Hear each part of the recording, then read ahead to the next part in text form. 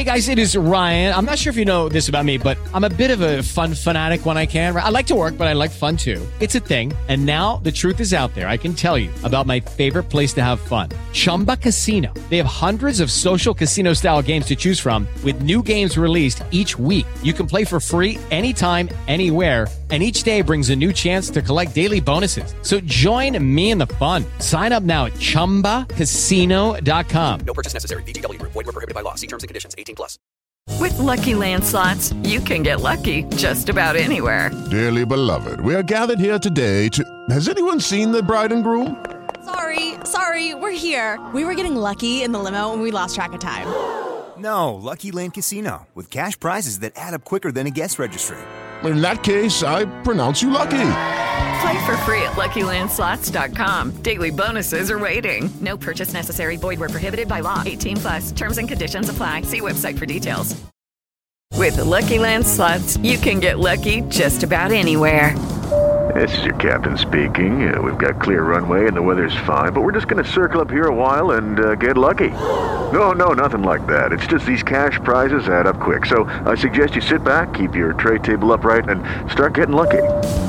Play for free at LuckyLandSlots.com. Are you feeling lucky? No purchase necessary. Void where prohibited by law. 18+ terms and conditions apply. See website for details.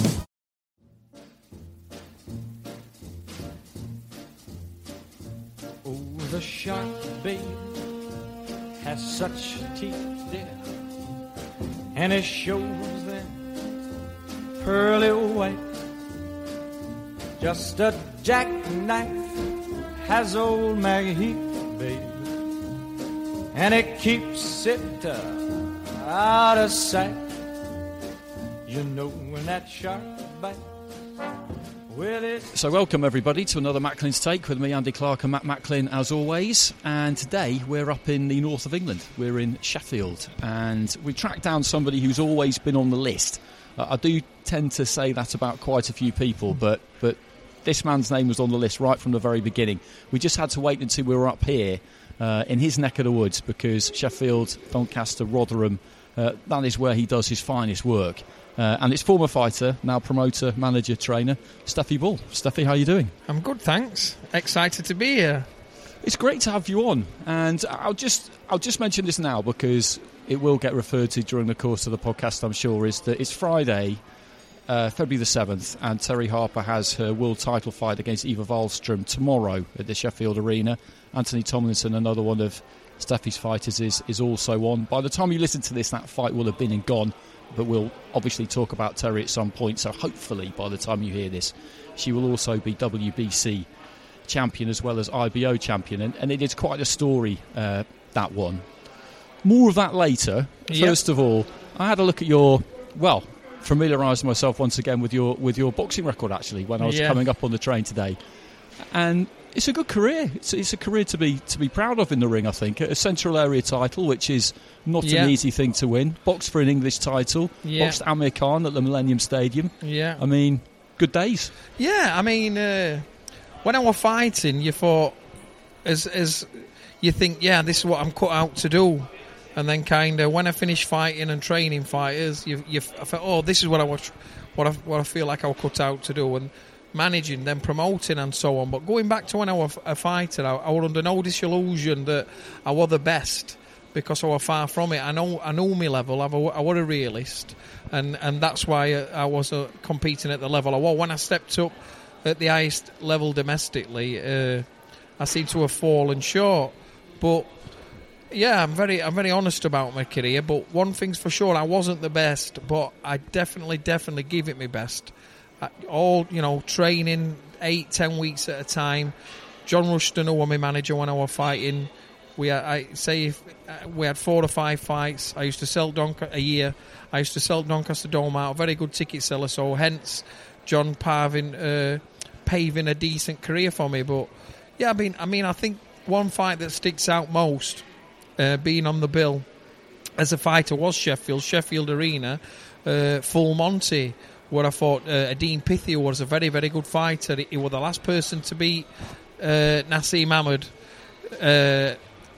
as an amateur, and I was sat in a pub believe it or not, I shouldn't really be saying this, but I was on my third pint of lager, and my manager come in. There were no mobile phones back then in '97, and Johnny Rushton come in, and Johnny, believe it or not, used to fly around in not a car but an horse and carriage, and he pulled up outside local pub on an horse and carriage, and he says to me, "I've got you a fight tomorrow night if you want it." And all my mates were there, and it was only because I'd had 3 pints that I said I'd have it. But yeah, Dean Piffy, WBO title. I think I was 9-0 at the time. I was only 19 years old. I'd actually purchased a ticket ringside. John Joe Irwin were fighting Paul Ingle. It was a fantastic card. Ryan Rhodes on the bill. We're now very good friends. At main event with Joe Calzaghe. And what a story. On that morning, I had to have my medical. My medical had run out. I passed out. I used to pass out on my HIV test on my medical every year without fail, and I passed out. And I went and went 11 rounds with Dean Piffy on a day's notice.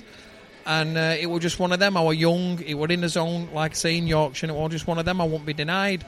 I wobbled him heavy, and I got stopped with body shots in round 11. But just because I had nothing in me to give. Nothing. No, I couldn't have done another round if it were in me. And so, for me, when I look back at all them fights, I think I had over 40 pro. That's one that'll just stick me wherever. More than the Amir Khan, more than the other things. Just the whole how it happened. And yeah, I'm a very proud. I'm very proud of what I did in boxing. Like I say, I know I want the best, but I did my best, and I know where I went wrong, and I believe that's how I can correct it with fighters. What's interesting too, when you look back at the fights you had and listening to you talk about it, there is that it was almost, well, not almost, it was the perfect apprenticeship to go on and do what you've been doing, because you did it all. You Yeah. sold a lot of tickets in the local area, tick. You knew how to do that. Yeah. You boxed on big shows, tick. You knew what that was like. Yeah. You took the away corner against Amir Khan on a big show. Yeah. You knew what that was like. You took a fight at a day's notice. So you were obviously in the gym and stayed fit, so Yeah. you knew what that was like. Final fight against Curtis Woodhouse, that was a rough old do. Yeah. So you knew what that was like. Yeah. So by the time it came to looking after other people's careers, Yeah. Matt, he's sort of perfect, really. Yeah, absolutely. It's I mean, how do you explain the business of boxing to someone? You can't go to university and go, oh, well, I want to study, I want to do a degree in the business of boxing. You know, but it's a real business, making multi-million pound business throughout the world. Yet you know by being involved, Yeah. experience, trial and error, making mistakes, learning. Like you just said there, you know what it's like to feel. You know what it's like when someone comes to you and goes, I've got this fight, do you want to take it? As a fighter, you know what that like to feel, Yeah. how that feels. So if you're going to approach a fighter that you're managing and looking after, you'll know you'll know the little fears and doubts Yeah, and things he'll have. You'll know 100%. before he even goes there. You'll say, look, I'm assuming if he's not fit, you'll say, look, I know you took it at short week's notice, but the upside is this, and if you lose, it doesn't matter. If the 'cause blah, blah, opportunity's blah, right, you're gonna risk, yeah, reward, and all the rest exactly, of it. yeah. But, you know, and so a fighter can, they'll know that you know where they're coming from. They'll know what they're thinking, how they're feeling, and I just think it helps if you've been there and you've been in that position. 100%. When you're then the person trying to speak to the person, you're going to talk his language. Yeah, you can't. Would you rather have in your corner somebody that's been there and done it, or somebody, as a fighter, you're going to 100%, 99.9% of the time, you're going to want somebody that's been there and done it in your corner. Yeah, but even in the management end of things, like you say, I mean, in your corner, metaphorically speaking, Yeah. but the fact that you can say, I know what it's like. Yeah, exactly. I know you're not as fit as you could be, but this fight... Even down to as a promoter, it's like sometimes, I mean, my wife says it, you're too soft or you're too this. There's a lot of promoters out there that's never been hit on nose, and some how they work with some fighters. It's business orientated, and we know, like you've just said, professional boxing is a business. But at the end of the day, let's have some compassion. These fights, I've been there at every side now, trainer, manager, promoter.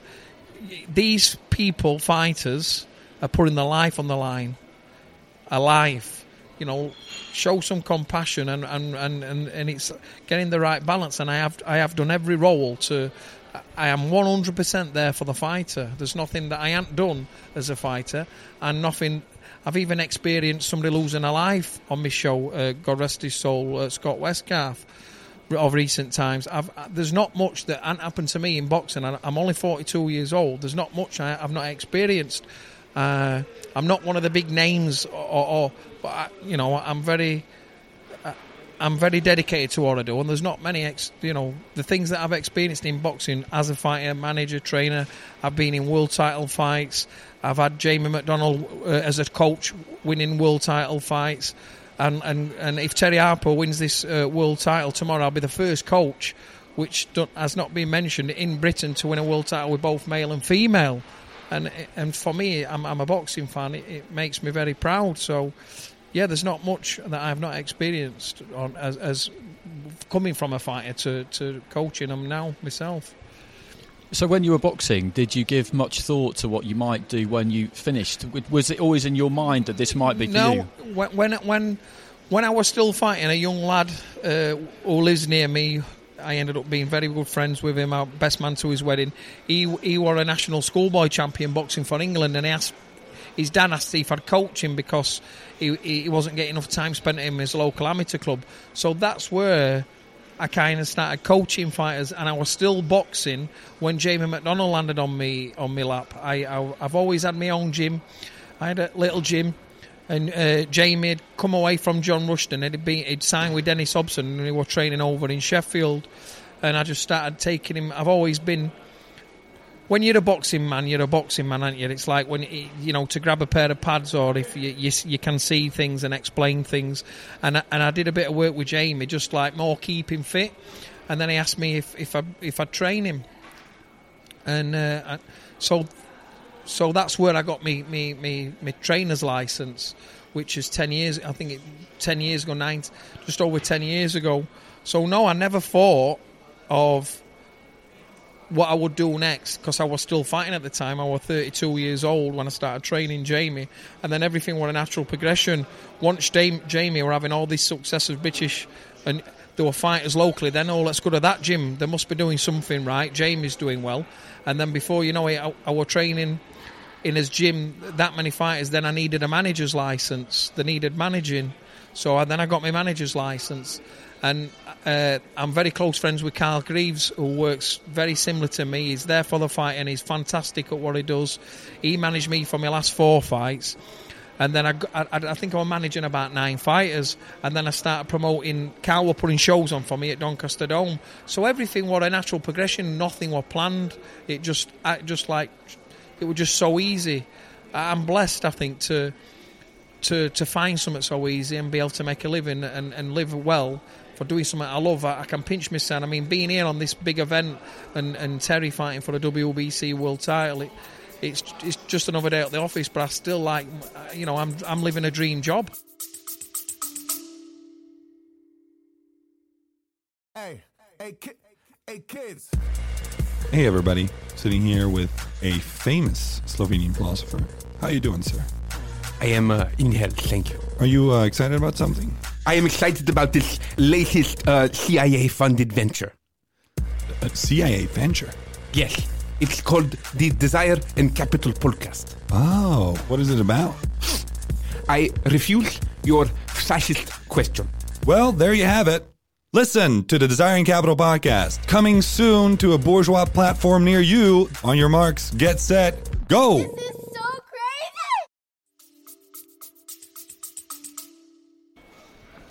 crazy! What's interesting too is that when you were boxing, and we had Ryan Rhodes on a few months ago. When you were boxing, it was the time of the Sheffield boom, really. There was Sheffield and Manchester. They were the two scenes that were really dominating. Matt knows all about the Manchester scene.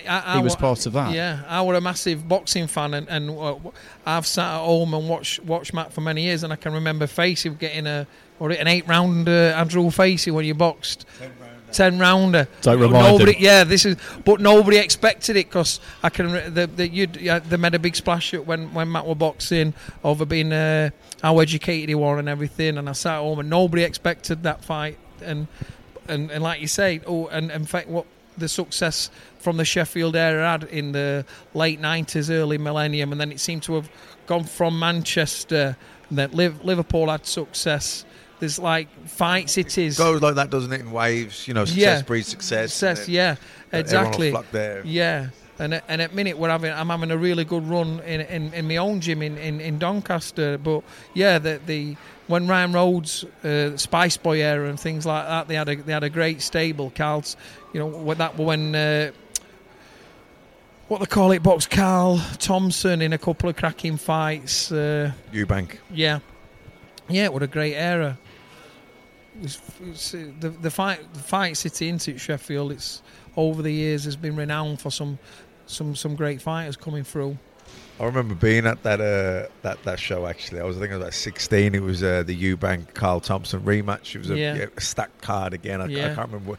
It wasn't the full Monty. I can't remember what it was called. I think they did a few. I think they did one. I think one more like. I think they did a full Monty too, or they did something like a half Monty. They followed suit on it, but the Frank Warren cards, they did some fantastic. I remember Howard Clark had a decent win against a guy called Jason Papillon on it on the card, and there was a few. And I remember there was a carload of us that went up, and one of my mates weren't really a boxing fan, but used to come to the boxing, enjoy the crack and that.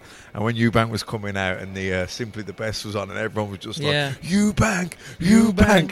Brilliant time. Fuck this! Next time, let's just go to a Tina Turner concert.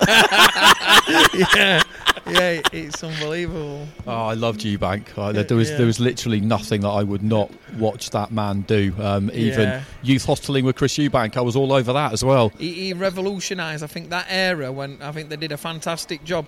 What were his contracts? So many fights in 12 months. Something like 8. Yeah, it was 8. He seemed to be on TV every. But I tell you, it don't matter whether he were fighting. He got pulled a bit for some of his opposition. But whether we were fighting, you were getting entertainment when Eubank were fighting. Fantastic.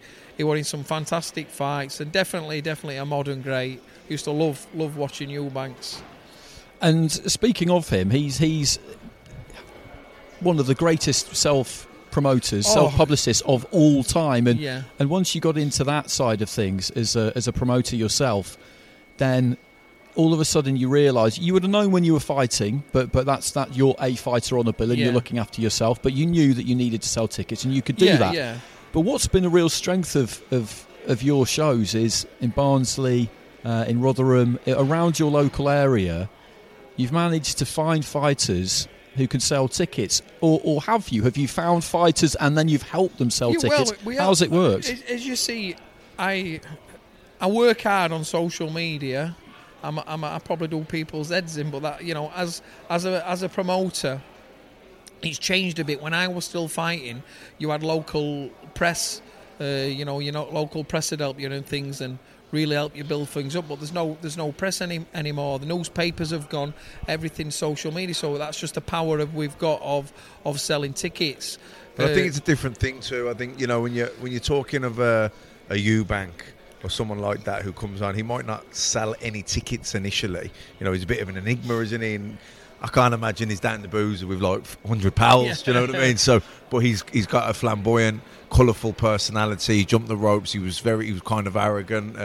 You know what I mean? So from a TV point of view, he caught on and he became box office name. And when you're talking as a ticket seller, then you're talking like the thousands. Where I'd imagine guys that Stefy's probably trying to put on shows and sell out at the Doncaster Dome or dinner shows, you're literally relying on lads to sell 100 tickets or 150 to family and friends, that type of thing, hard. isn't it? It's it's brutal, to be honest. It's like I've got some kids that can... we're not going to start name dropping because it's singling out, but I've got some fighters that are super talented and struggling to do 50 tickets.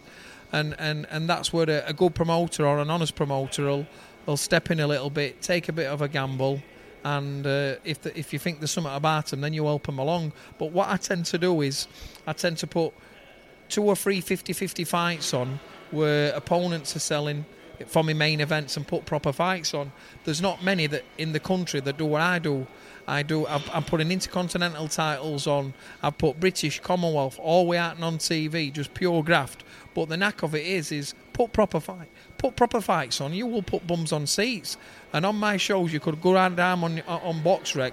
There's been some cracking 50 fights on my cards, consistency, and we're on fighters paying and away fighters, and you've got to give them a purse that they might get on TV. So I've paying some $5,000 purses out for English titles and things, because if you want a proper fight, you've got to pay for it, and it's as simple as that. But if somebody's doing 70, 80 tickets, don't be greedy as a promoter. Think about having a fantastic show and breaking even. I mean, I've got like Terry Harper sold 50 tickets for her first fight 2 years ago. She's done 800 tickets for this, and it's only a second fight as a matchroom fighter. We've only had tickets 5 weeks. Matt, it nail on head. You kind of personalities are different. Back in day, I'd be in pubs selling tickets, having a glass of pop with my friends, having a pool competition. Them days have all gone. Pubs are on its arse. It's just not the same anymore. We've only got the power of social media. But normally, if you can fight, a following will happen. It just takes time.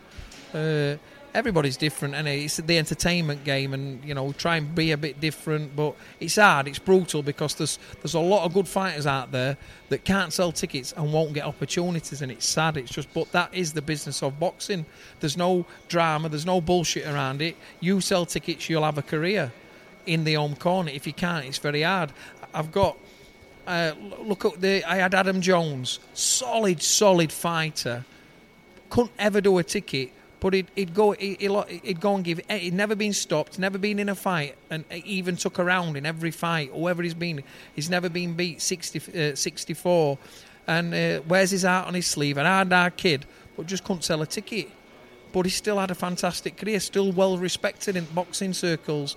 And that's the brutality of professional boxing. If your face don't fit, or you've not got a promoter that's going to invest, it's very hard. We were talking about this the other week. With Paul Ramsey, Paul Denton, as a professional he was known as, and obviously his brother Mark, he had Anthony Maynard. Good amateurs, really good amateurs, ABA champions, all that. Turned pro, Brendan Ingle, got a couple of losses early on, become forgotten about. Then there was no one really investing in them. Then they're taking short fight notice because they're getting offered a decent purse abroad. Chris Saunders is a fine example. Gets another couple of losses, and all of a sudden, no one cares about you, and you're still a talented kid, and it's people. It's mad boxing. I mean, there's tens and tens and tens of millions boxing, and you can't get a ticket for. There's a show at Wembley. It's Anthony Joshua or Froch Grove. You cannot get a ticket. No. And I'm on about you're almost having to fall out with your pals to go and watch it to fill up a leisure centre. Do you know what I mean? It's like it's difficult. And I mean, John Pegg's good friend of mine.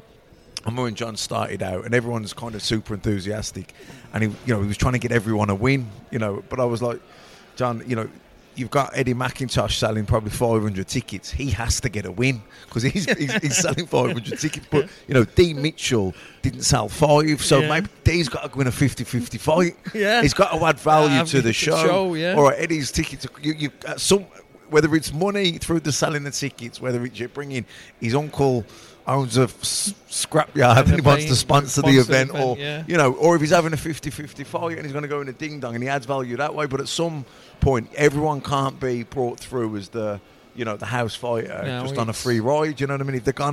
If they're not selling a ticket, well, they've got to bring value some which way. Or you totally believe in him.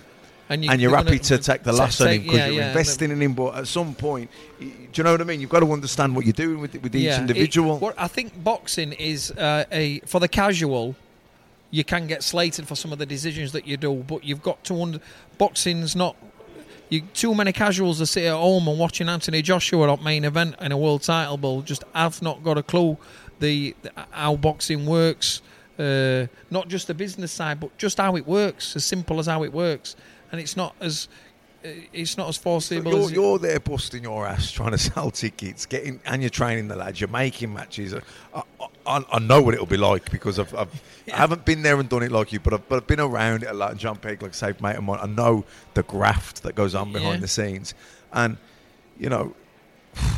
so one lad gets injured and ends up not selling his tickets. That you could go from maybe say making $1 grand or breaking even to losing a couple of grand, and that's after doing 8 weeks of work in the gym, making phone calls. I've done that on many occasions. You've got to be a bit mad to think that's a hobby. You know what I mean? every show I do, I think, a few grand on this one. And then there's always someone gets injured. You ain't there's got always much room, have you, forever? I know Andy does anyway, and I've said like the admiration that I have for the likes of yourself and John Pegg, because you're the heart and soul and the blood life of the boxing. The 22nd of February at Doncaster Dome in 2 weeks, I've got a 10-fight bill. I'll be in changing rooms, wrapping hands, warming them up. I'll have somebody moaning outside that the meal's cold. I'll have to be running out in between wrapping hands, saying sorry to somebody. You get a bit of a bad look, you might lose a couple of grand for the fun this of is it. what I'm going to get to. I'll have to explain that I'm sorry that the chicken's cold.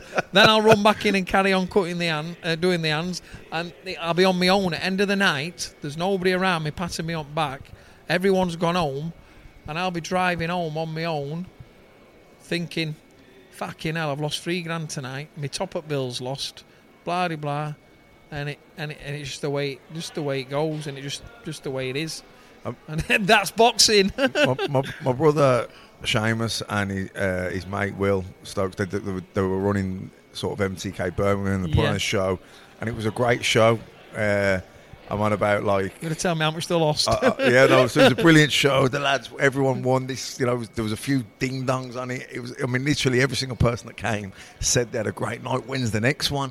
And I'm like, yeah, it was a great night, but Seamus and Will lost £700 each. I took 2 tables off them, which cost me about £1,000. And I could probably go to any show in the country on a freebie and probably get a few quid. But I've gone to my own brothers and it's cost me £1,000. Like, I'm giving them, So it's you're doing it because you're hoping to try and build something. But at some point as well, if it's unsustainable, you can't keep. Losing money. No. I but mean, you don't want to win some, lose some. I'm not here and saying, I lose money. I've had some shows, we earn money, of course, but. But you do take some hits as well. Yeah. It's not all win, is it? And you hit the nail on the head earlier. I was having a great show, and then 2 weeks before, you've got 2 fights fall off, you can't match it, then you've got to fly 2 foreigners in. So the $2,000 that you were making has just gone straight away on flights and everything else that costs with a foreigner. It's hard, it's very stressful. You don't sleep well at night, wondering. Sometimes it's, how much you're losing, how much you're earning. For me, it's like the job I've done with, I can mention Gavin McDonnell. Gavin McDonnell never even had an amateur fight. He didn't know his left hand and his right hand when I first started with Gavin, and invested heavily in Gavin. He once boxed at Barnsley Metrodome on his 3rd fight, and it wasn't on my show, and I had to pay for the fight. And but so all the run up will have been costing me money for Gavin. He wasn't a massive ticket seller. I think I got him to 9-0, 10-0, and then he got signed by Matchroom on back of Jamie, and that what biggest. Thank God, I might try to earn some money now rather than and that's the beauty about it. We do have success in there, and at 42 years old, I've seen it all. Terry Harper. Starting, the story of starting and to where it is now, and it's like we do at the same time have memorable nights as well as your stress of getting over the line as a promoter. So you couldn't be counting it per show. What am I losing? Am I making and keeping a tally? You just have to think at the end of the year. 100%. Are we moving forward? Am I happy where we're going? Yeah. Am I up? That's kind of how you have to kind of weigh it up, because if you're weighing it up every single little transaction, you'd be thinking, fuck this. It's crazy. If my wife had seen his bank account, she'd be like, why the fuck you doing this boxing? It's just one of them. So how are fighters in terms of doing their bit? Because as we mentioned, you were a ticket seller yourself, and you've told us how you used to go about that, and that's how people did it until not that long ago. You would go down the pubs and the clubs, and you would get yourself out in the local press, and you would shake people's hands, and you would drop the money off, and you'd give them a bit of FaceTime and all the rest of it. As you said yourself, that's not really as possible now as it was then, but in a way that does make it more difficult. But if a fighter wanted that as a bit of an excuse not to work too hard at their tickets, they could take it. Yeah, it's same again. It's like, because being a fighter, there's not an excuse a fighter can give you that you want or that you don't already know. I've done it myself, but every fighter that I get, I sit them down and I explain. I've never gave anyone any disillusion. I explain how it is with tickets, and I'll say to everyone, I'll not just put you on the show, and if you can't do tickets, you've done. I always say, I'll give you a couple of goes and we'll see how you go. I'd try and explain to how to use the social media, and the biggest thing is just remember a ticket's not sold until it's been paid for. I've had one lad tell me he's done 100 tickets and then he's turned up on night, 70's let him down, he's only done 30 tickets, but he had 100 names on paper, and it's like that. It's like, you know, there's a knack to selling tickets. Maybe you drop a ticket off, you've got 8 weeks notice. Go and tell someone you'll collect £5 a week, who misses £5. If you want it bad enough, there's a way. It's how bad you want it. I sit them, educate them about selling tickets, and you know, most fighters are really, really worried about turning pro because they already know the story is you've got to sell tickets. But you never know until you have a go. So I always give everyone a go and see how. I've had some fighters. I've had over the years. I've had 10 fighters packing because they can't sell tickets. They've had a go, realise they can't sell tickets, and that's them done. And it's such a shame. But this is the business of professional boxing. Eddie Hearn wants you to do tickets. He's not. You know what I mean? It's about putting bums on seats. It's an entertainment. So I try and help them and educate them, and there is an act to it. And it's, you get some that just don't put a Facebook post. You don't even know they're a fighter, and it's like, well, why can't you sell tickets? You know, you've got to try and sell yourself as well. Interestingly too, when you look at some of your fighters, you mentioned the McDonald's, but you think more recently of Jason Cunningham, Josh Well, Lee Appleyard, Anthony Tomlinson. He sells a lot of tickets. They're all local boys done good. That's the angle, isn't it? And you've obviously done very well with that. Then comes along, or rather somebody you talked back into boxing, a fighter like Terry Harper. Yeah. And you've done the same thing, but this time it's a local girl done good. Now, how different has it been, that journey with her, because she's female? I'm going to mention one, because my biggest one, what you forget, and you'll kick yourself forgetting it, Robbie Barrett. Of course, Robbie Barrett is my biggest. Robbie Barrett was from our amateur club, and he turned pro at 18. He'd lost more than he'd won. And I didn't want him to turn pro. I wanted him to have a few more. But because we had Jamie McDonnell and everyone flying high, everybody wanted to be a pro. So I turned him pro. Are you still involved with the amateur gym now? No, he's packed in now. He's very content. No, you're still involved with the amateur gym? we have an amateur club in his gym, and I'm not full on, but I'm in and around and stuff. But Robbie Barrett lost to what people would say is the worst journeyman. He lost to Andy Harris in his 6th or 7th pro fight. I think Andy Harris had 3 wins and lost about 100. One of his wins were Robbie Barrett. And I had, there were loads of people, why don't Robbie Barrett pack in? What's he doing it for? And all along, I've had him since there's something about him. He's very unorthodox. He's a southpaw. And that kid went on to win Central Area title, English title. Then we went to Scotland as an 9-1 underdog to fight Scott Cardle, who were 20-0 at the time. Not on the best of form with Sean Dodd results and things like that. But we went to Scotland with not a care in the world. There were me, him and Ray Doyle in car.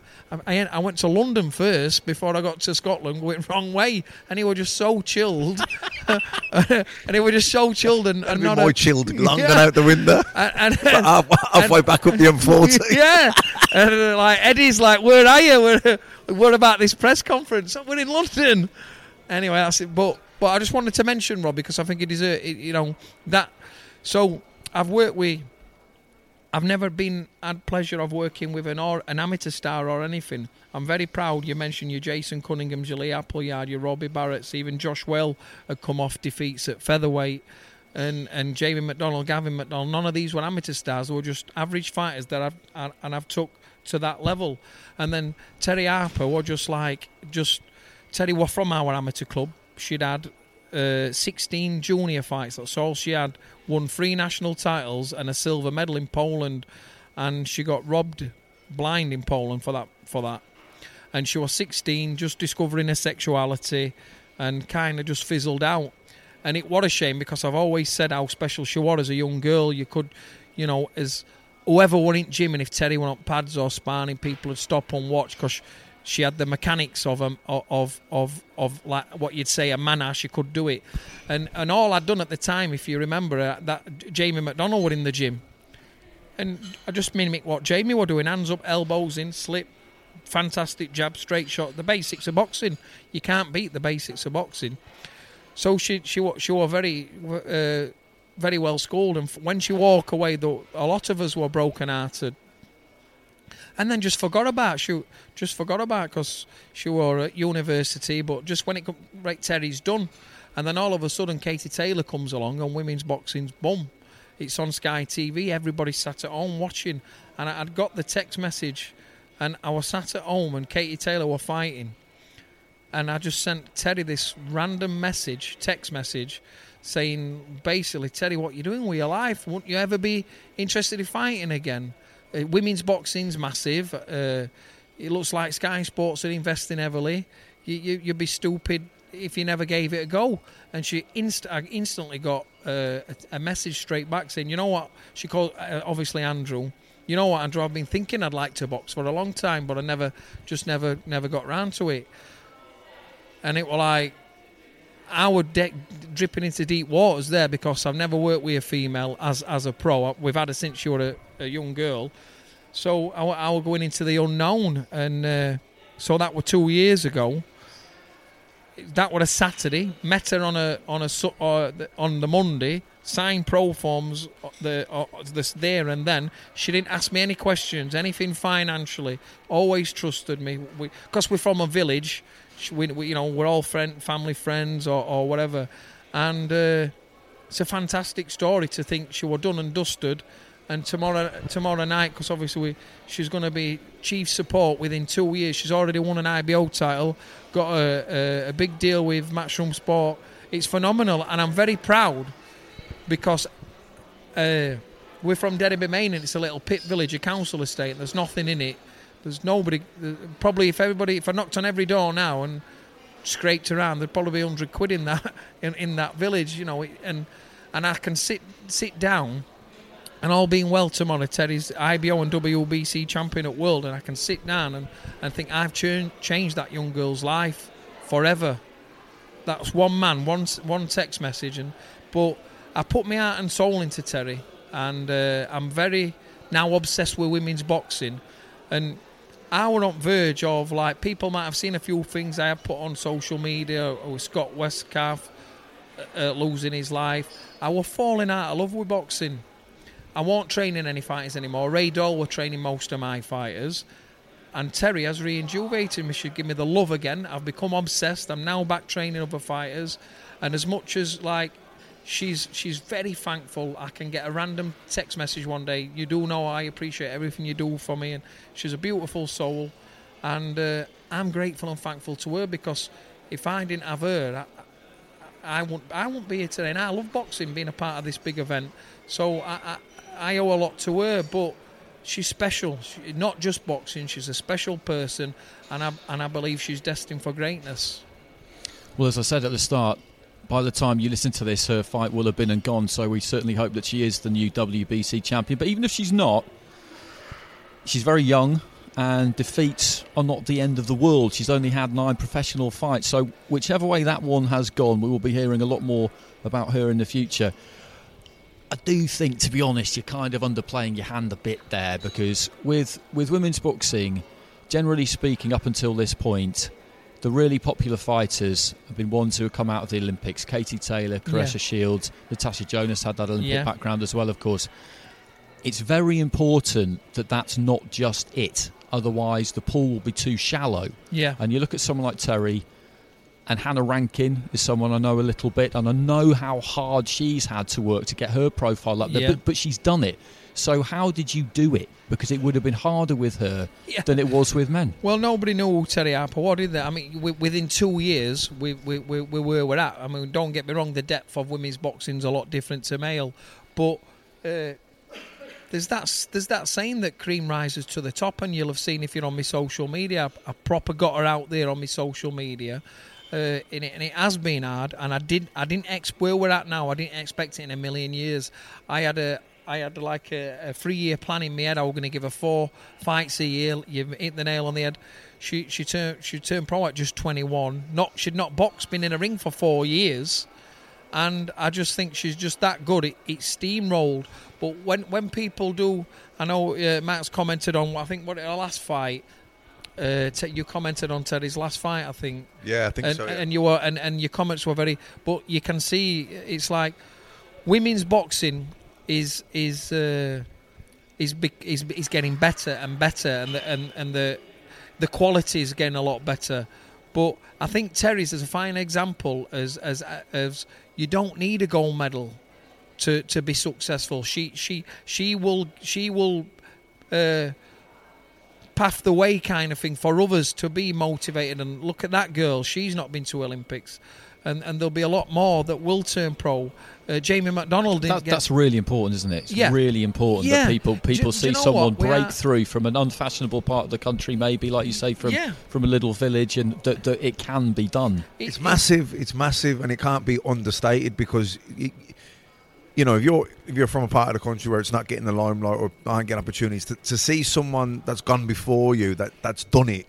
It gives you that hope. It inspires you. It makes you believe you can do it. You know, and that's crucial in any walk of life, let alone boxing. But I think particularly in boxing. Yeah. At the beginning of the conversation, we were talking about the experience. I've been there as a fighter and stuff.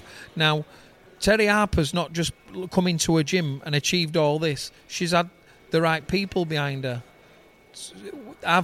We talked about the experience as a fighter. I've been a manager 10 years. I've been training professionals 10 years.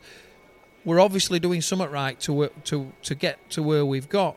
And it's surprising that having the right people behind you where you can get. I've got a good relationship with Eddie and Matt Schumann back at McDonald Twins. So, you know, I've been pesting Eddie. If you looked at seeing Eddie's DMs, I've been pesting Eddie for 12 months about Terry. And he just kept saying, I'll stick her on a few shows, we'll keep eyeing on her. And, you know, 12 months ago when she was going up bottom at pecking order. It's the saying, and it keep knocking the door and someone will answer. And you kept knocking the door. I begged and pleaded with Eddie, come on, Eddie, I've got something special, come on. And he used to say... But it's kind of a perfect example, isn't it? Because I remember this really well because it was the Brooke Zarafa bill, which is, 14 months ago now. Yeah. And she wasn't going to get TV. I think she might have been on Facebook, but I'm not entirely sure she was. And then David Avanesian against Josh Kelly, that fell out on the day of the fight. And she was kicked up to the opening fight on TV. On TV. And she boxed really well, and all of a sudden... She looked $1 million. That girl who she'd lost was a Tanzanian, and it's always a bit iffy when you're fighting these Tanzanians. But she'd had 8 and 1-7. She'd lost 1 on points to Nina Bradley. So it was a solid fight for me to take a gamble. Teddy had only had 5 fights, but I know how special she is. But... We trained for it. We're only a 6-rounder, and so tell any 21, 22-year-old that we're going on live TV now in an 8-rounder. She was buzzing. When I says we've got an opportunity. I've got some men, some boys, I've not trained for 8 rounds. Oh, live on TV. There's going to be. She was buzzing. What really? She was screaming. She's screaming around the house that she was going on live TV and doing 8 rounds. And that's when you know you've got a little bit of something. So, yeah, she looked good. She went out and just walked straight through the girl. And then Eddie gave us another opportunity in Nottingham on one of the next-gen Jordan Gill cards. And then she boxed a girl called Claudia Lopez from Argentina, who had never been stopped, a former 2-weight world champion. And Terry just didn't even get out of gear when she stopped her. And then Vivian Obanoff, when I look back now...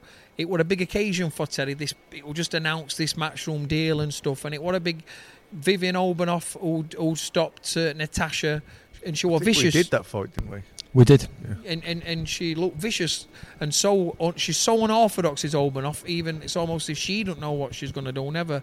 So the game plan was just to stick, move, keep composed, and when I look back, I probably could have sent Terry out to be a bit more vicious and look at the stoppage, but the fight, she was winning that easy and looking that good. I kept telling her, you know, winning's enough, let's just win and look good. And the response she got from commentary and from all watching and social media were fantastic. And now this Eva Wallstrom fight, it's a dare to be great fight. When you just mentioned Terry's only 23-year-old, only had 9 pro fights, only been a pro 2 years. It's a massive gamble. Eva's only lost 1 fight to Katie Taylor on points, moving up a division. She's not been beat at this weight, and she's been WBC champion for 5 years. and they've got Terry as a massive favourite with the bookies. Don't know what that's testament to how good Terry's looking, or whether they've got it well wrong. And it's one of them where Terry Harper's got nothing to lose, everything to gain, because what's going to happen if she went and stopped Eva Wallström? What would happen then? What's people going to be saying then? It's just one of them fights where we've got nothing to lose and absolutely everything to gain. I think if she does go and stop, I think people will start saying how far off is Katie Taylor. Yeah. We're getting it already. Yeah, exactly. And if the opportunity's there tomorrow, we shall be going for it. There will be no holding back tomorrow night. The atmosphere, I'm buzzing myself thinking about it. The atmosphere in there is going to be sensational, and there's going to be no holding about. Eva's not a puncher, so I won't be worried about Terry being hurt. Yes, she punches hard enough, but she's not got 3 stoppages out of 25 victories. Shows that she's a non-puncher. So yeah, it's just one of them fights where it's daring to be great. Well, we'll definitely get her on this. She's sitting just a few yards away, actually, but with the timing of the fight, it wasn't quite the right time for this one, but we will definitely speak to her in future. You did mention, when the subject turned to Terry, that she came along at the right time. Yeah. Because you went through what nobody attached to any fighter ever wants to go through, particularly... Well, not particularly anyone, but as a promoter, the last thing you ever want to see is somebody get hurt, let alone somebody pass away. Boxing on one of your shows, and it happened. It happened in that fight, and what I remember most about that is that, if my memory serves me correctly, you were in another corner the next night. Yeah, crazy. Well, that fight, but this is how boxing works. That fight. None of the fighters on the event were my fighters. Carl Greaves manages Dex Spellman, who sells well, is from Scunthorpe, sells well, and Scott Westcalf were with Glyn, and they agreed to fight themselves, and I were happily, it was a cracking fight, and I put it on, so I got no emotional attachment to any of the fighters. Curtis Woodhouse should have been the main event versus John Wayne Ibbott, following him, and when it's happening on the night, the last thing you think about is a serious injury. Safety's paramount in boxing.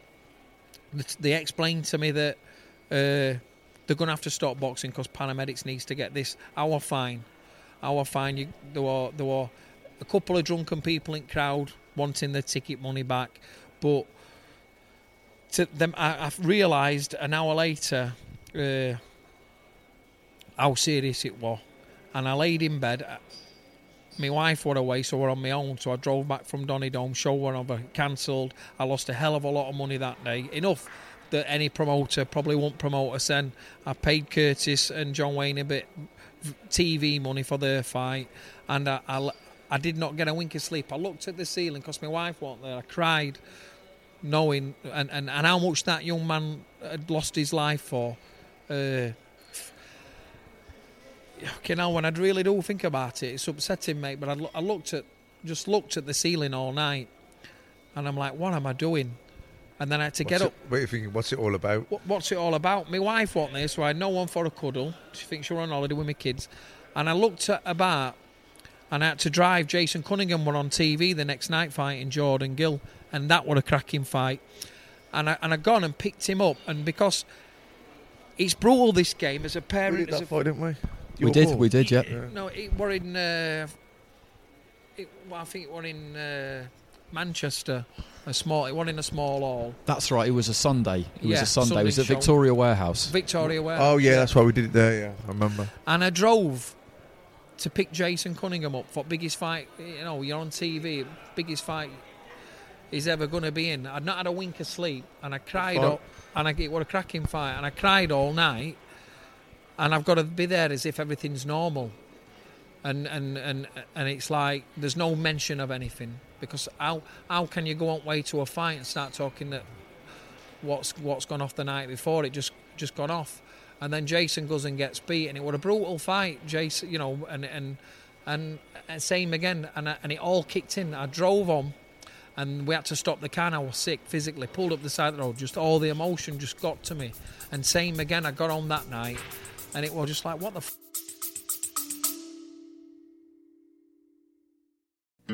Hey everybody, this is MotoG Pete from the Nokomoto Motorcycle Podcast. Join us every week while we rate, review, ride, philosophize, and generally obsess over every single motorcycle make, model, and style that could possibly exist, plus news and racing. That's the Nokomoto Motorcycle Podcast for Moto One Podcast Network Studios.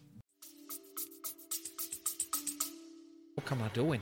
I think you see a lot of that in boxing. People dealing with things retrospectively, you know, because at the time, in order to kind of cope and to just get on with it, you just block it out. Boxing's all I know. And So- but at some point, you're going to have to deal with all that shit. Yeah, but boxing's all I know. It's what we do. So we all know how brutal it is. You've been in brutal fights. You've watched brutal fights. It is brutal. But, like, it's the only thing I know. So I was questioning, why am I doing it? I don't need to be doing this. And then a few days later, you go back to gym, and then you're like a family in your own gym. When you're in a gym environment, you are a family, and then you're there and you think, as much as then I'm having doubts, why am I doing this? You've got to balance the good against the bad, haven't you? You've got to see. Exactly. Look, you say there, Terry Harper. She's living her dream. She's boxing on television. Exactly. She's fighting for a world title. And you see young kids. Let's say they don't become world champions, but maybe it gives them direction in life, gets them off the street. You're going to have tragedies. You're going to have losses. You're going to lose money. We know what we're signing nights. up for in boxing, exactly. don't we? And that's what it is. So, as going at that was a dark time, and it's a dark time that it don't get talked about. You can go to show, and it's just how it works. You go to shows now, and it'll be forgotten about, and it's sad, really. And it's just, it's walk of life. We've got to be honest. Things happen. Things get forgotten about, and things we look forward to, and it's sad, and it was a sad time. And Matt's just mentioned that and then you have great nights that comes along with it, but it's just a brutal business. But what in a brutal it's a business? roller coaster, isn't it? And Yeah. like you say, you got to manage. You're gonna have bad nights. You're gonna have dark times. You're gonna have some fucking soul searching, but then you got to balance it about the best nights of your life and all the good it gives you. Yeah. And I think as long as the good's outweighing the bad. Yeah, that is it's just what I do. It's just what we do. I had my first fight at 11-year-old as an amateur. It's just I don't know anything else, or I've not done anything else except boxing, and it's just what I do. And this will be it till the end of my days, kind of thing, whenever it is. But if you cut me in half, and there's probably says boxing in middle of me. But yeah, I love what I do, and I'm very proud of what I do. I've sacrificed a lot for a lot of my fighters. I've got two daughters that now are 20 and 18-year-old, and I've probably missed so much of their life where my wife's done everything because I spent that many hours in gyms driving up and down country.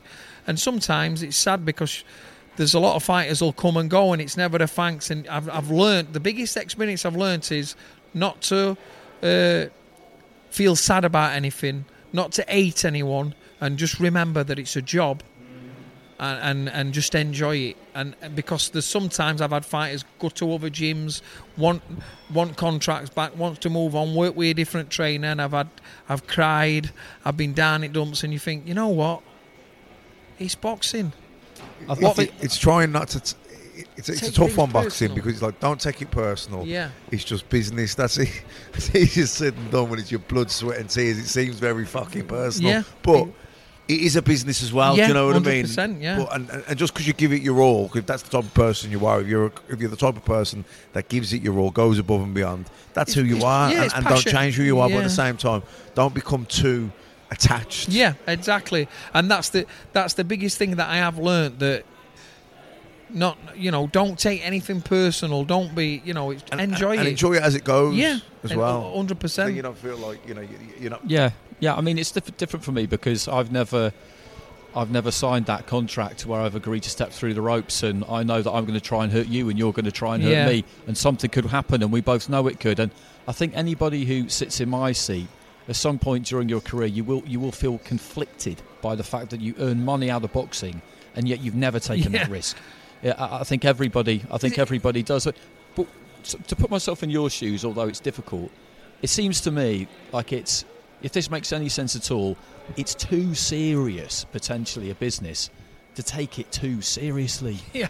Because if you sweat the small stuff with it and then something massive happens, like it did, how are you supposed to make sense of any of it? Yeah, it's just you just roll with it. You learn to experience that comes. You've been in some of the biggest fights that can be out there, world title fights. You look, and then you when you say you go back to Lukeson at Facey, you think it's end at world at time, don't you?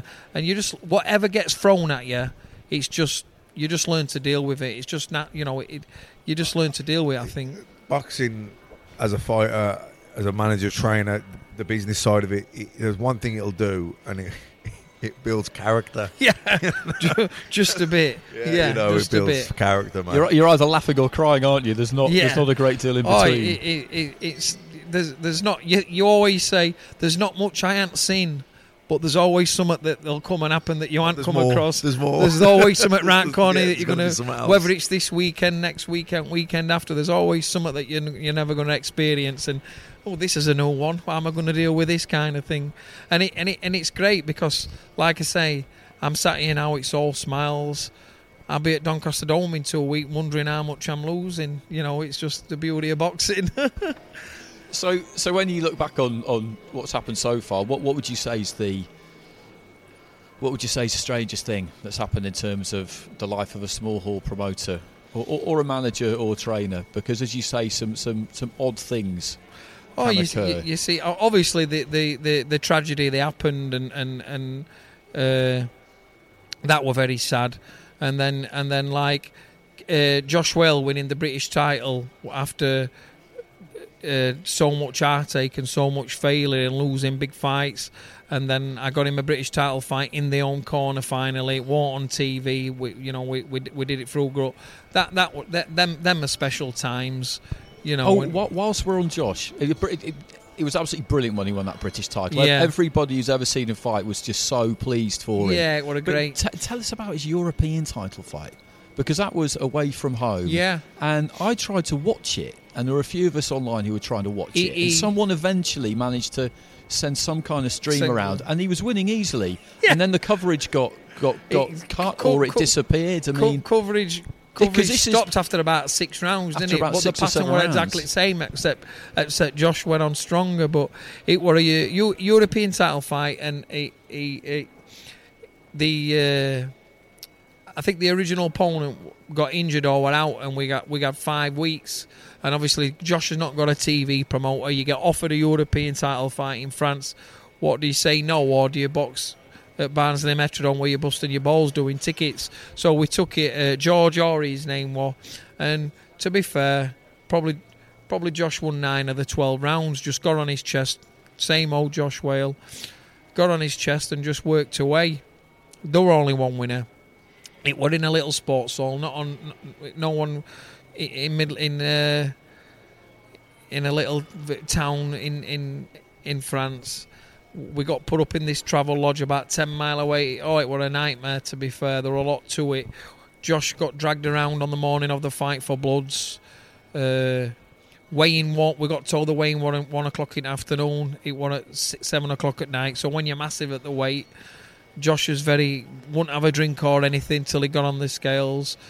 And it's just like you say, it's boxing, innit? They just did everything in their power. And yeah, one judge gave it us by a couple of rounds, and then the others gave it Josh. But yeah, that was sad, really, because Josh was denied a European champion. Should same again. That's boxing. I've like this will happen again next week or weekend after. It might happen at tomorrow night's show. And it's just a business of boxing. Sometimes decision go for us. Sometimes they go away. It's great when it goes for us. But, it's not so great when it goes against us. And I think that's why we all love boxing. Sometimes, how many times have you sat as... when you're scoring a fight and you're watching commentary and you... Yep, red corner's won this fight. And then all of a sudden you get this crazy scorecard and you just wonder what fight they've been watching. And I think that probably that brings... Same when you mentioned character. It's character to the sport of boxing, and it's just how it goes. Boxing scoring is so subjective, isn't it? It's like, so yeah, it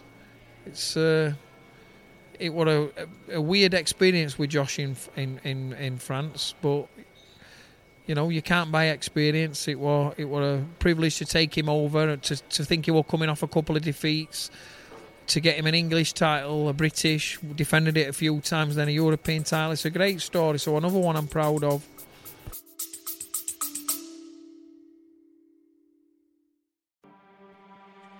Yo, I'm DK, co-host of the One Star Recruits podcast. My best friend Rip and I host 5-star athletes, celebs, business leaders, comedians, and coaches from around the world. Each week, I can guarantee the show will always have great laughs, catch up on life's in relatable ways, and have a ton of fun. We're recruiting you.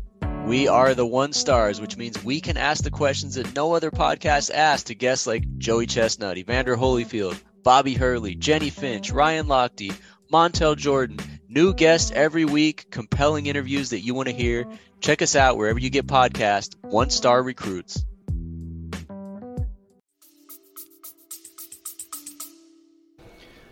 It's just a good example of how different boxing is to other sports, because if you tried to explain that set of circumstances to somebody in another sport, and bear in mind that this is a very high standard on we're social talking media. about. Why are you sending Josh Whaling to fight in France for European title? Well, I've got no TV. How can I afford to put a European title fight on? Josh got offered the fight as you know, you're an opponent. You're not. What do you do? Say no to a European? I'm going to Bilbao on 9th of May with Gavin McDonald to challenge Andoni Gargo for European title. It's what do you do? Say no. Gavin's mandatory in terms of what you'd be getting if you were a matchroom fighter, what he got as European. So you go. Very confident Gavin beats Andoni Gargo, but it's the business of boxing. I can't afford to put a European title fight on, so you go. And that's it, the business of boxing. It's a business, it's not just a sport. Some sports are just sport. Well, Yeah. you know, they're a business, Yeah, but yeah. for the person participating, to them it's a sport. And, you know, we've said it a few times, you know, whoever wins Wimbledon or golf, it doesn't matter what their personality is like, or how many tickets to sell. Exactly. It's a set money, and that's it. Where boxing, the sport, the business side of it, it's like it affects every single fighter. As a manager, you've got to do what's financially correct for your fighter. You've got a 20-year-old fighter that's got no family. It might be a little bit different to when you've got a 33-year-old man that's got a mortgage and 2 young babies. Your mentality of making certain decisions is different. You know, there's some fights I've returned a decline for some of my fighters. For fact is, they might only be 22 and 9, 10 and 0. Them fights will always be there. There's no textbook way to do it, because there's just too many different variables. It's like it depends on so many different things. Scenarios. Sometimes there's life-changing decisions that can be made, or you know, somebody might be thinking, well, you're mad sending Gavin over there and he's been on Matchroom. Well, if you're not getting any opportunity, I mean, Gavin's last big fight were in Chicago for the world title, and he gave a great account of himself. His next fight is at Barnsley Metrodome, doing a 6th rounder. You know, if there's not an opportunity there, I had to bring him back. I got him made mandatory at a weight above. I done a fantastic job. Now he's going to France. Bilbao for the European title. But if he wins, he'll get another world title fight. If he does, I'll still sit him down and say, Gavin, I think it's the end of the career now, mate. You're 33, 34-year-old. You've had a fantastic career. If you can't beat Andoni Gargo, you're not going to go on and you've got to be real with these fighters. And it's a must-win fight for Gavin. And if he wasn't to win, I would be advising, you know, he's had a fantastic career, let's call it quits. But I'm very confident he beats Gargo, and that's where we're going. So, on that subject, how difficult is it to tell a fighter that now is the time? I mean, when you were boxing that final fight against Curtis Woodhouse, as I referred to it earlier on, and it was a Wild West type affair. Andy Scott was filling me in. So, did you know? I knew. Well, I was 33-year-old. That night, Jamie McDonald defended his European title, but it was the injuries that I was picking up as a fighter, cortisone injections, feeling tired when 18 months before I was feeling super fit. And I think a clever fighter knows, but sometimes you've got to watch out for some fighters, and you've got to be telling them, you know, I think this is coming to an end, and there's some fighters that it's not the end, and it's an hard. You've got, like you say, there's a scenario. There is a time and there ain't a time, and you've got to have an understanding when a fighter's at the end of a career, and you've got, as a manager, you've got to be able to stand for yourself and tell them that it's the end. Advise them. I'm not going to name names. I've told a few fighters before that I think they've done, and I think for the best interest, and then they've left me and gone signed elsewhere and still chasing that dream. And don't diss them or anything. It's just if I strongly believe that a fighter's done, or I've done best I can for them, and then they want a decision to move on. They've got families to feed and everything. It's not a bad thing or anything. It's it's gone past the point where it sits comfortably with you now because you don't agree with it. I understand. You can't have hard feelings towards any fighter wanting to earn a quid and feed a family. Like you say, boxing's a business, and if that's how they're putting food on the table and things, you can only respect it. And I don't fall out with fighters. If you're managing them, it has to sit morally with you as well, doesn't it? Yeah. You put, as a manager and a trainer, I'm giving somebody my time, and there's a saying that you can't buy time. And if I think that my time with them's not done, it's just I've got to. Same as they decide to want to fight, I'm deciding that the energy I've putting into it, I don't think I can get anything back from it. I want to put it into someone else, kind of thing, and. Yeah, so, you know, you come from some fighters and they carry on, and that just is what it is. Like I say, that's the business of boxing. There's been many a times that when I started, I've cried when some fighters have moved on and moved on and stuff, or wanted to work with other coaches, and you can't do it, and it will always happen. It just, fighters come and go. As a manager or promoter, you're the one that's longevity. You're the one that's in. Fighters will come and go. I've made some great friends with fighters. I've got special bonds with some, and I'm running one at minute with Terry Harper. So it's great. It's just boxing. Just like Matt says, you can't take it personal. Can't take boxing personal and enjoy it. Don't let it dictate your life. Don't let it become boxing. I've got a wife and 2 daughters at home who I love dearly. And that's what matters. I'm just lucky enough to be in a job that I think I'm good at and I love. I'm just waking up. I go to bed on a night. I don't even need an alarm clock. I'm up, you know, I just love being in my own gym, and I just love it. So I'm very lucky that I live a good life through doing something I love. There's people getting up and going to factories or being in jobs they hate, and, you know, drinking 4 cans on a night to forget about getting up on a morning. I don't drink. I only drink if I go in a pub, and I probably drink too much when I am in my pub. But I love my job, and I'm blessed. I'm blessed to be sat with your guys. I've got good health, and I love what I do.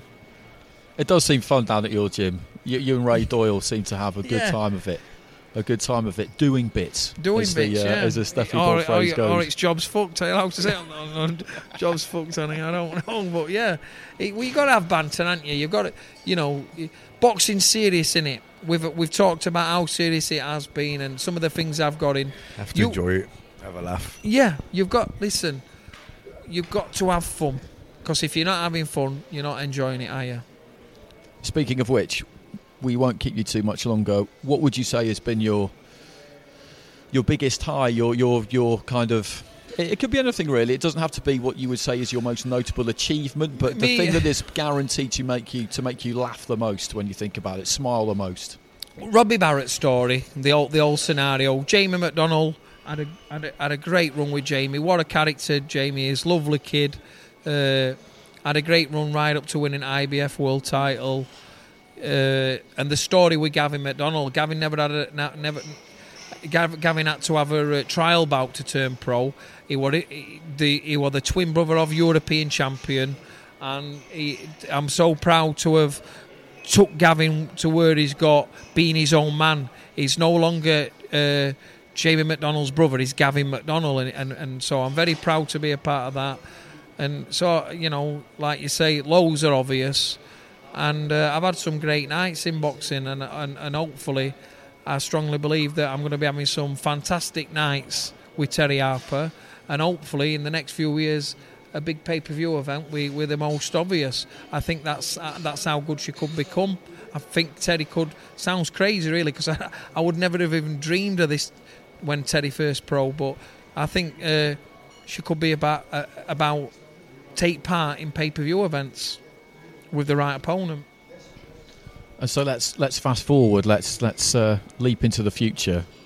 20 years from now, let's just assume we're all still here. Hopefully, it's always best to be optimistic. I won't be in boxing if that's what you're going to be. No, that was my question. That was my question. I don't know. I think even though I'm only... you'll definitely be in boxing. There's no point in pretending. Otherwise, you'll definitely be in boxing. I'm only 42 years old. But say, 1 more year, that's it. I mean, shut up. You were always going to be in boxing. But, yeah.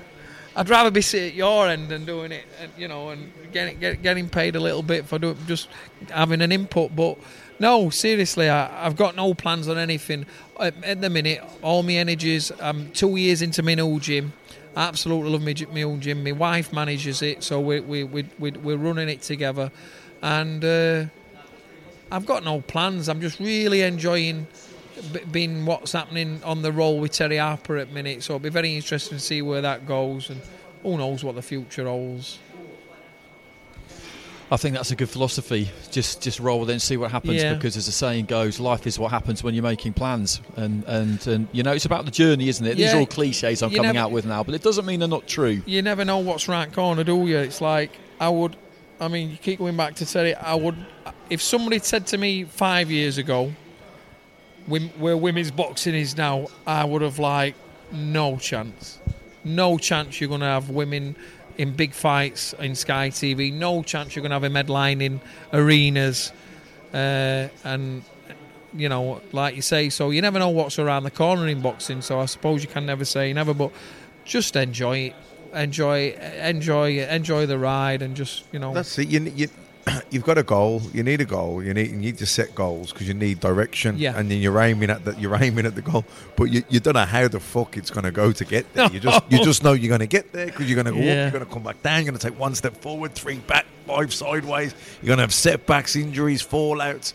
But you just got to keep going. Just got to keep going, and just keep striving for that goal. And if you believe it and you put the work in, you will get there. But it won't. It never happens the way we think it's going to happen. Yeah, nothing's ever given in this game, is it? Nobody, when you were a fighter, Matt, you're the one that's getting up every morning, going running. You're the one you got your coaches there and you got your managers making your fights, but you made your own path as a fighter. When I turned pro, I think I was 6-0. Done a big feature page in Boxing News saying, the British De La Hoya, and I was 6-0 at the time, and then I did a big feature on me on Sky Sports. The next big, I was in the Sunday Times magazine. The next big thing, Frank Warren was saying, I was Beckham in gloves. Yeah. And there was, I want to say the next big thing. Like they chose a boxer. It was me. It could be anything. It could be a DJ. It could be an artist. Sky Sports did an hour-long feature on me again. This prospect going forward. At 24, I'm lying in a hospital bed, waking up, having been taken there on an ambulance. Yeah. I'm on a drip for exhaustion and dehydration. I've just lost for the British title, having already lost a 10-rounder against Andrew Facey a couple of years earlier. And I'm thinking, I never in my wildest dreams, I never in my worst nightmares envisioned a few years later I'm going to be 24 and I've already with 2 losses on my record, having not even won a British title.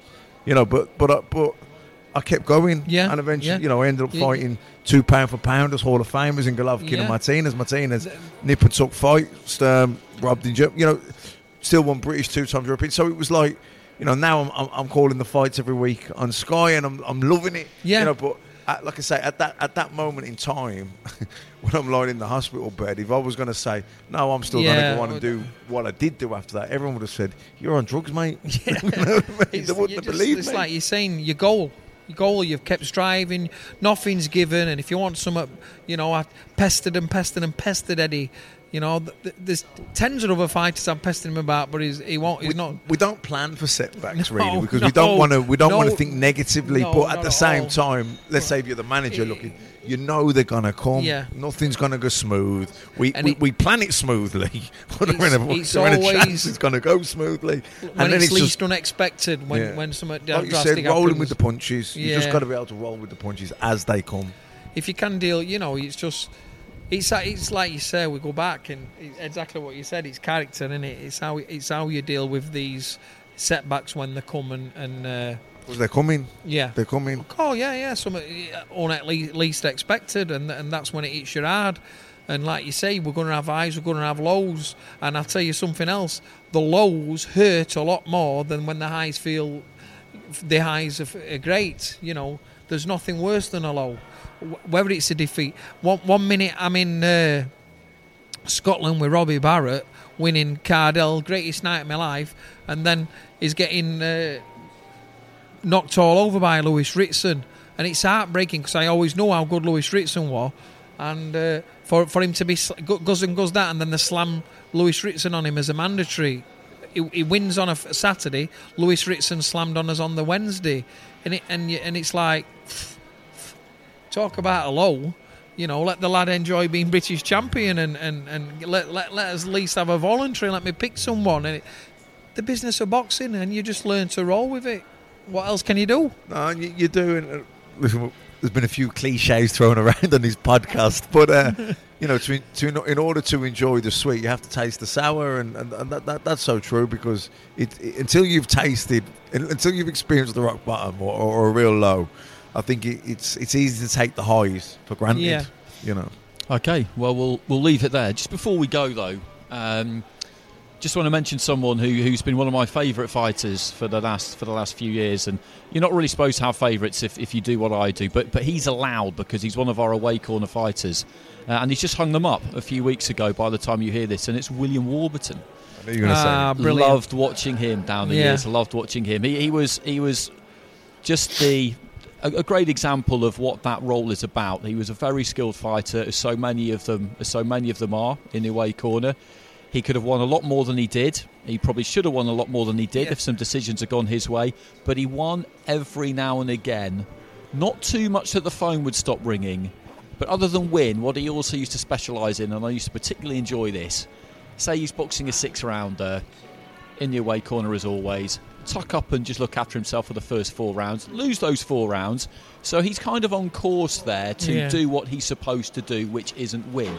Then the last 2 rounds he'll go to work, and his opponent by the end of the fight will be hanging on for dear life. Now they've still won, so everybody's happy, but nobody's left in any doubt who the better of the two is. We talked about Adam Jones earlier, and it's very similar. And obviously, being a promoter, I've had William on my shows a few times, and when he walked in, I'd go up to William and I'd say, "I hope you're not going to try tonight, William," and he'd just laugh at me. Because if he tried, you know, he was turning your boy over. You got X who's done 150 tickets. Last person you want coming is William Warburton. But yeah, what a fantastic career. I think it's 200 fights over. Got all his faculties. Very well respected in boxing. And I wish him all the best in his retirement because he is a proper fighter. Yeah, and we echo all of that. So all the best to you, Willie. If you're listening in, we'll see if we can get hold of you and Joe Pennington at one point. I'm sure that'll make for an interesting listen. John Pennington, great fella. Yeah, he's a character. He actually had the list is long for this, but when we're up in Manchester, maybe we'll give that a try. So thanks for listening, everybody, as always. And yep. The usual thing, the thing I always say, but it does matter if you can get onto iTunes and give us a rate, leave us a review. That keeps us up in those charts, which is always a good thing. And we will catch you again next time. Someone sneaking round the corner. Could that someone be Mac the Knife? There's a tugboat down by the river, don't you know? Where a cement bag just drooping on down.